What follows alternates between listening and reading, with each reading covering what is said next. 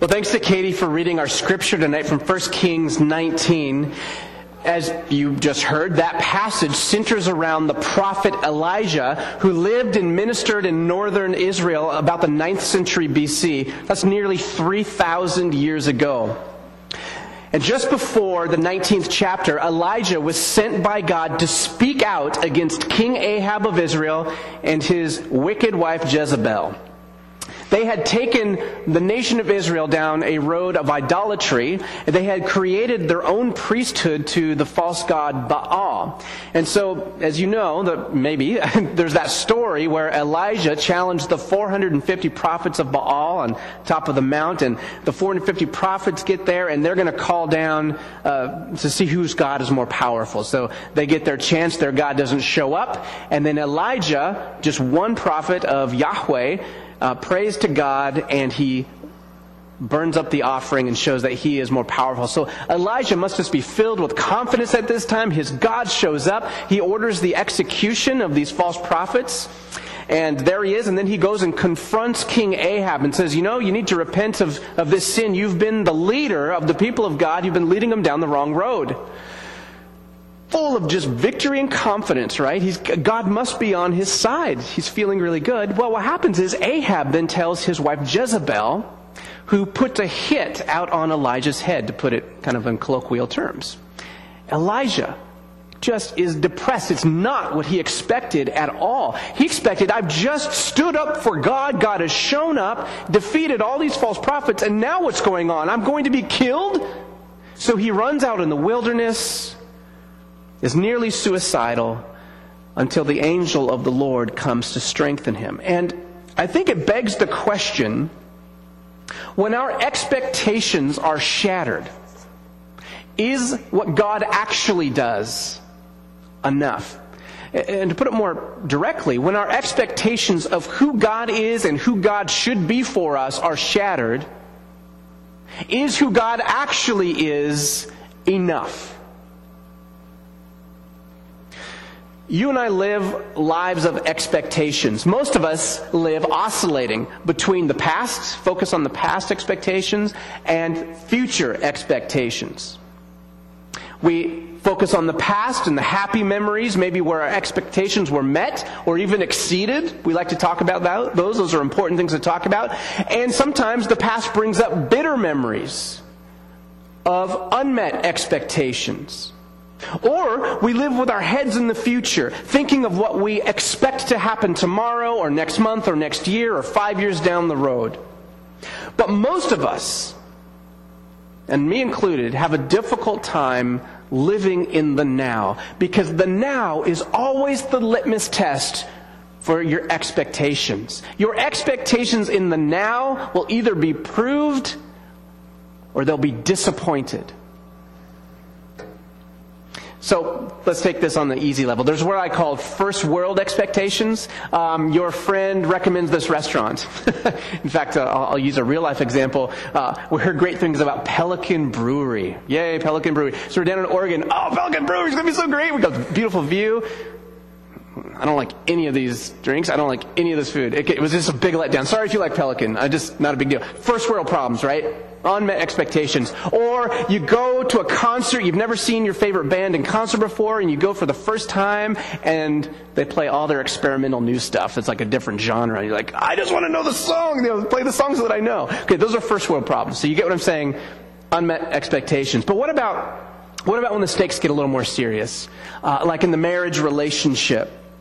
In fact, that's one of the things that we talk about frequently in premarital counseling, is going in and naming your expectations. Because if you go into a relationship and you don't actually say what you're expecting from one another, it could be a real train wreck, right? If you don't talk about your expectations about how you're going to view money and spend money, or your expectations about relationship roles, like who's going to do what and why, it could be a real problem. Expectations matter. And I cannot imagine a realm of life where expectations matter more than our expectations about God, about who God is. If you have an inaccurate picture of who God is, you are frequently going to experience disappointment with God. In our text this evening, we're going to begin a story about John the Baptist. He's confused in this particular text about his expectations of Jesus. We're going to walk through the story together, kind of just look at it as it's given to us, and then at the end we'll come and look at some of the implications that the story might have for our life. So I'm going to invite you to stand as we read the Gospel of Matthew, and we're in chapter 11, verses 1 through 6.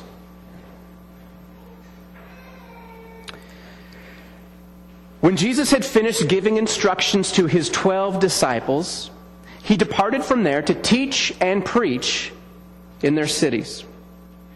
Now, when John, while imprisoned, heard of the works of the Christ, he sent word by his disciples and said to him, "Are you the expected one, or should we look for someone else?"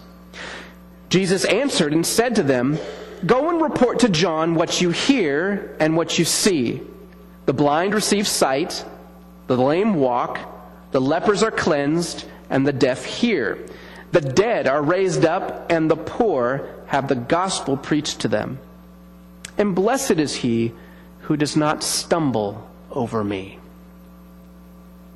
Lord, help us not to stumble over you. Lord, we confess that as we come here, we have expectations, things we've been taught, things we've just inferred. Help us to be humble enough to see that our expectations, who we think you are, could be off. Probably are to some degree. And Lord, I pray that you would teach us, that you would reveal yourself to us a little bit more this evening. Thank you, Lord. Amen. You may be seated.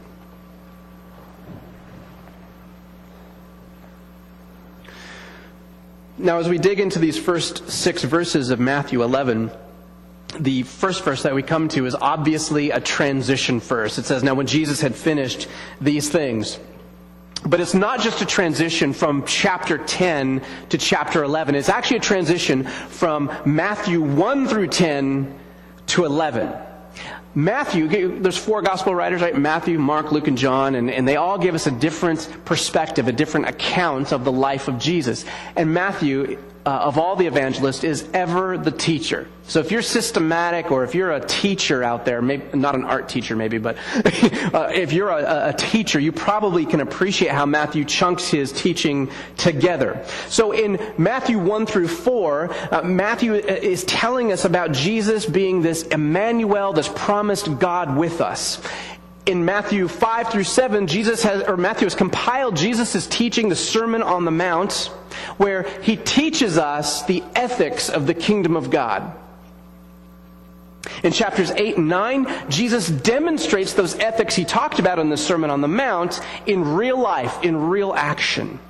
And then in chapter 10, his Sermon on Mission, Jesus prepares his disciples to go practice what they heard Jesus say and what they saw Jesus do. All right, good teaching style, right? Not just as an aside, it shows us that discipleship or following Jesus is more than just knowing the right stuff, and it's more than just doing the right stuff. It is a combination of having the head and the heart combined together and living a life with Christ. Okay, as we get into verse 2, we're introduced to someone we haven't seen since chapter 3.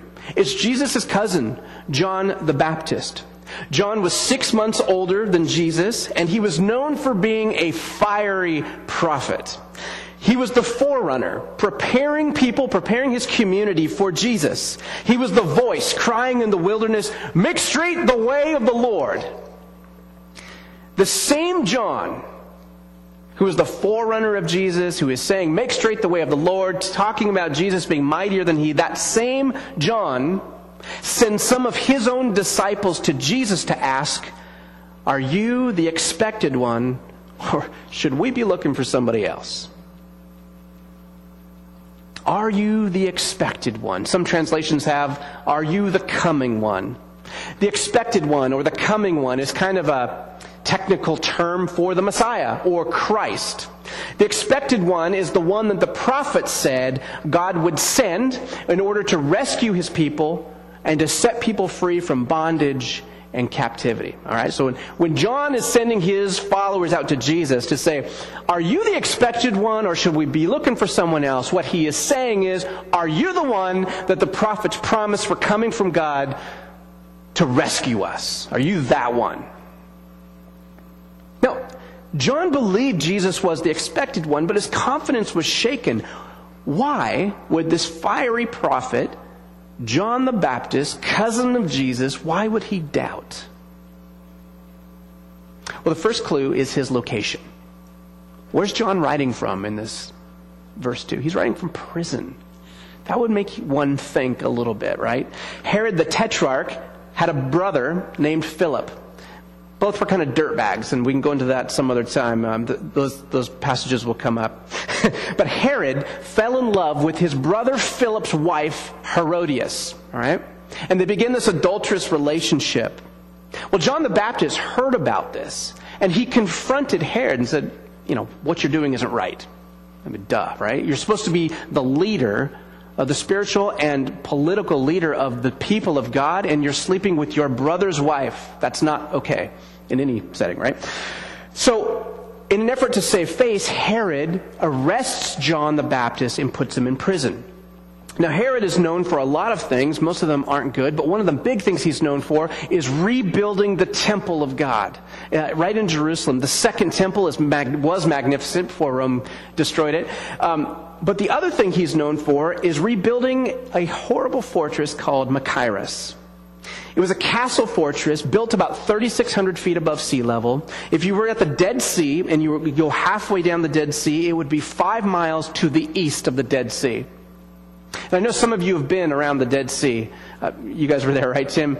Hot and desolate, especially in summertime. So for Herod, sometimes he would send Herodias there. It was like Palm Springs. Palm Springs is probably, I hear, a great place if you have enough money to have air conditioning and you're into golf.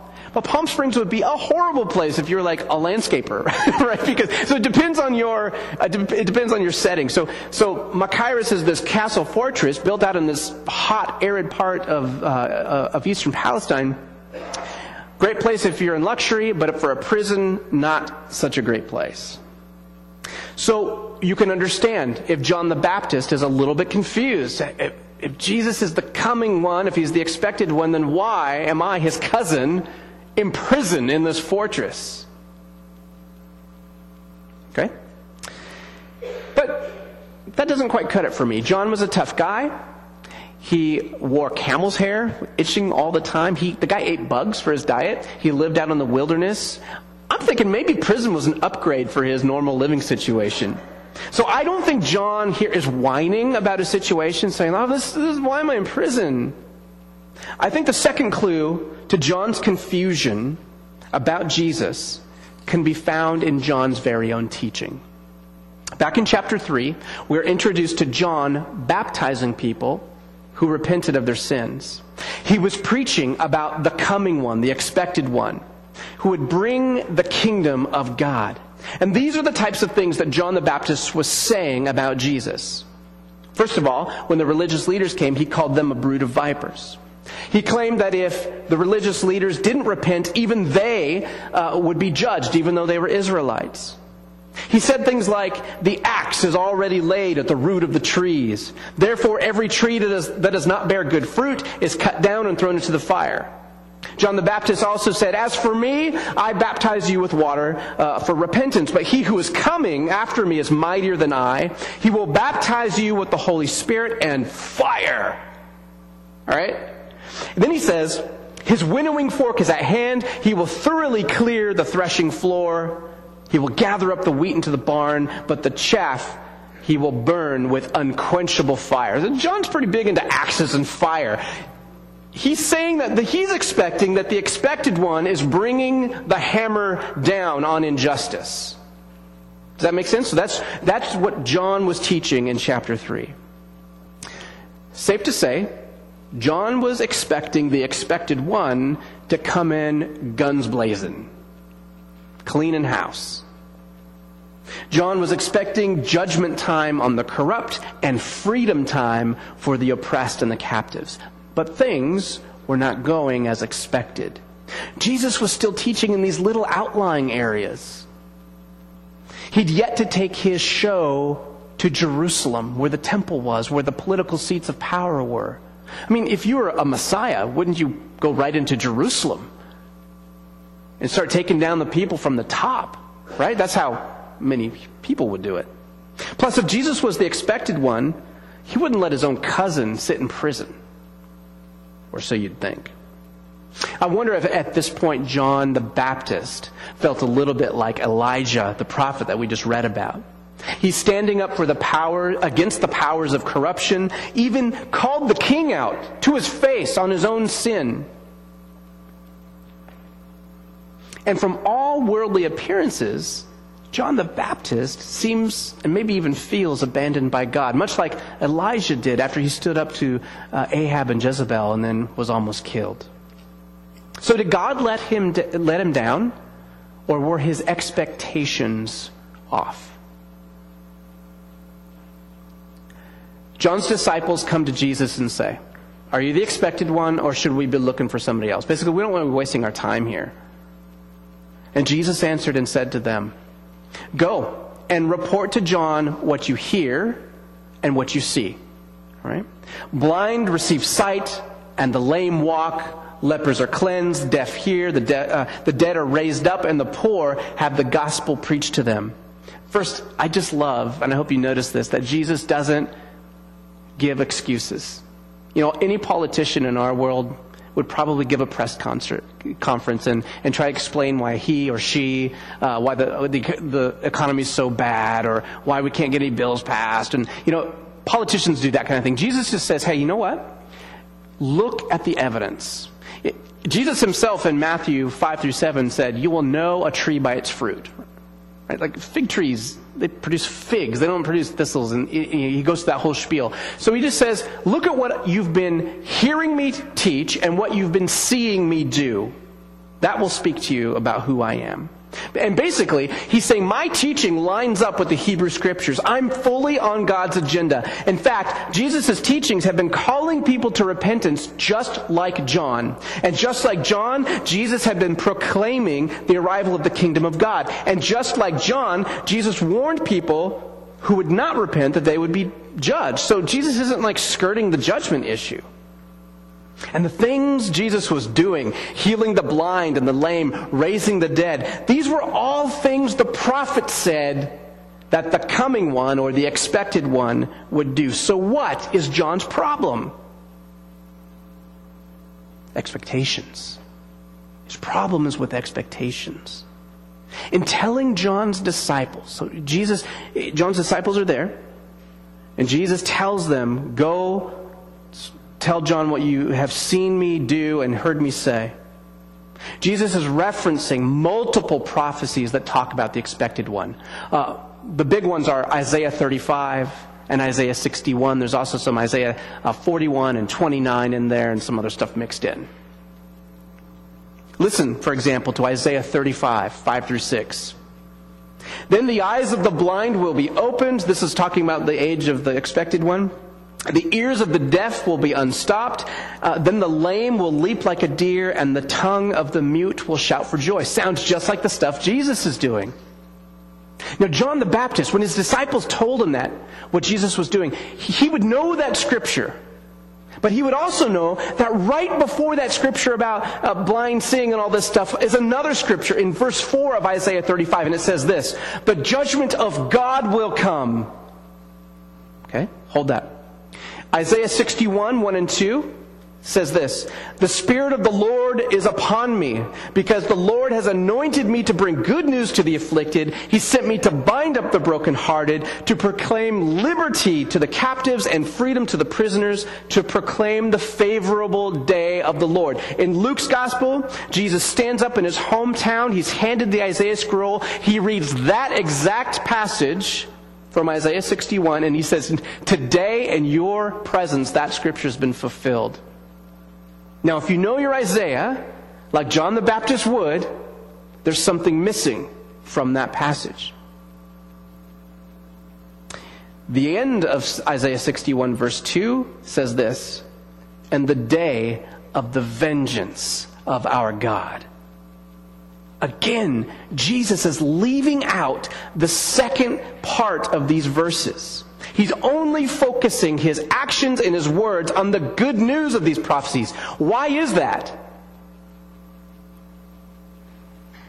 I mean, that's what John is ticked off about. He's not understanding what Jesus is doing here. Jesus is fulfilling part of these prophecies, but he's not bringing the judgment.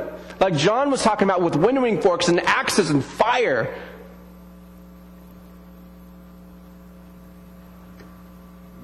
We're going to cover that in more detail, by the way, next week, or in a couple weeks. But let me just get to the point. Jesus is saying, in all of his teachings about judgment and things like that, he is saying everyone needs to repent in order to find rescue. If Jesus is the expected one, then he is the agent that God sends to bring the kingdom. I mean, that's it. And if that is true, if Jesus is the agent to bring God's kingdom, then he's going to be a divisive figure. You're either with the king of the kingdom or you're not with the king of the kingdom. I mean, it's kind of the way kingdoms work. But if Jesus brought the hammer of judgment down in that day or even in our day, who could be saved? Who could be rescued? And I just think, what a Lord of grace to suspend that judgment for a time and to preach and do the good news of those prophecies, to give us chances and opportunities to turn to him and to be rescued by him before that day. That is awesome. So Jesus focuses his attention on calling people to repent, calling them to follow, calling them to be fully alive in him. Judgment will come, but until it comes, we live in an age, in a time of grace. So Jesus says, blessed is the one who doesn't take offense at me, or who doesn't stumble over the way I fulfill the role of the expected one. You hear that? Blessed is the one who doesn't stumble over the way that I fulfill the role of the expected one. That's what Jesus says to John. Notice he doesn't condemn John for his doubt. Doubt is not the same as unbelief. You need to hear that. Doubt is not the same as unbelief. If you don't have doubts sometimes, you're living in a fantasy land. It's okay to have doubts. Like, that's a human thing. It means you're thinking. You need to work through things. The life of following Jesus is hard. And it's made even harder when we have false expectations. I think there's many different false expectations that spread throughout the church, but I'm going to focus on 3 this evening. So this would be the implications of the text for us. The first is the false expectation that we view Jesus as a good luck charm. In this view, Jesus is impersonal at best, or he's impersonal at worst, or best, he's a person or just a force among many others. He may or may not be able to really help me, so my expectations are pretty low anyway. In the Jesus as good luck charm view, prayer is something you tack on to something you're already going to do anyway. You're going to quit your job and move across town for another? It can't hurt to pray for success, but you don't really expect too much from Jesus as good luck charm. Jesus is just something to make you feel better, but he certainly isn't Lord, and you're not really sure he cares too much about your life anyway, right? The second view is Jesus as genie. In this view, Jesus is more personal. You might talk to him as a person, maybe even quite frequently, but your prayers mostly consist of requests. You're not too interested in what he might have to say, and you certainly don't want to recognize any claim he has over your life. He died for your sin. That's great. You've got your ticket to eternal life because you said some words when you were a kid, or you did something with water that your mom said, and now you just want Jesus to go to work for you. You pray about everything. Jesus, I have a cold. Heal me. Jesus, make my children listen to me. Jesus, make that other person like me. Because I've got nothing to change about myself. Jesus, I need a raise. Jesus, bless me. Now, there's nothing bad about inviting Jesus into your life or asking for what you need, but in the Jesus as genie view, he's there primarily to make you feel better. And that just doesn't jive with what the Gospels say about Jesus as Son of God, conqueror of evil, Lord of the universe, victor over death, ruler and judge of earth and humanity and eternity. I just got to say, when I say Lord of the universe, does anyone thinking He-Man? There's got to be a better title than that, but dang, He-Man. The third view is a little closer to the truth, a little closer to home for most of us. And that is the view that Jesus is bodyguard. I couldn't think of a better thing than that, but Jesus as bodyguard. In this view, we've allowed Jesus into our hearts to a point. We repent of our sin, and we might seek to make changes in our lives as long as it doesn't cost too much. You know, Jesus can't have those parts of our lives, but most of the other stuff is okay. We might even be involved in our local church. We do our devotionals. We enjoy worship. Might even read our Bibles more times than not. But we don't like it too much when our Bibles start reading us. Oh, you're pushing my buttons. We do all these things, but we have some expectations attached with going to church and doing our devotionals and serving others. I do those things, but there's some expectations attached. We expect that if we're loyal to Jesus, He will shield us and protect us from anything unpleasant. In fact, sometimes we have the false expectation that the more we pray, or the more we serve, or the more we read the Bible, the more Jesus will protect us and our families and our churches from sickness and divisions and financial hard times. And when bad things happen, we don't really have a place for it. So we use cliche words filled with horrible theology like, God meant for me to break my leg in 14 places. We just don't know what to do with hard times. Did we do something wrong? Weren't we close enough to Jesus? And of course, when I say those things, if you're honest, there's a little bit where like, well, that's kind of how I think. And there's a little bit where like, that sounds ridiculous when he says it out loud.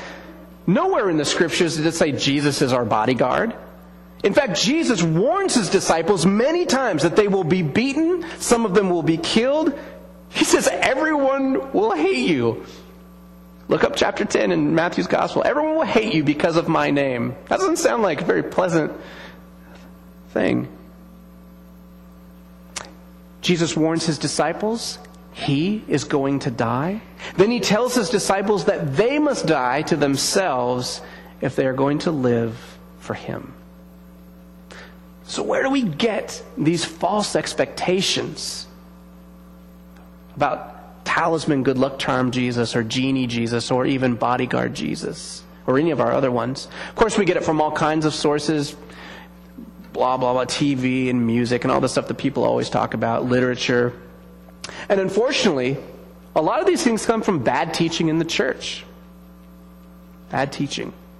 When the first Hindu guru came to New York City, he realized early on that the people of the United States wouldn't accept his teaching because it was too rigorous and too hopeless. So he watered down the expectations and even the cycles of reincarnation to be more palatable for American masses.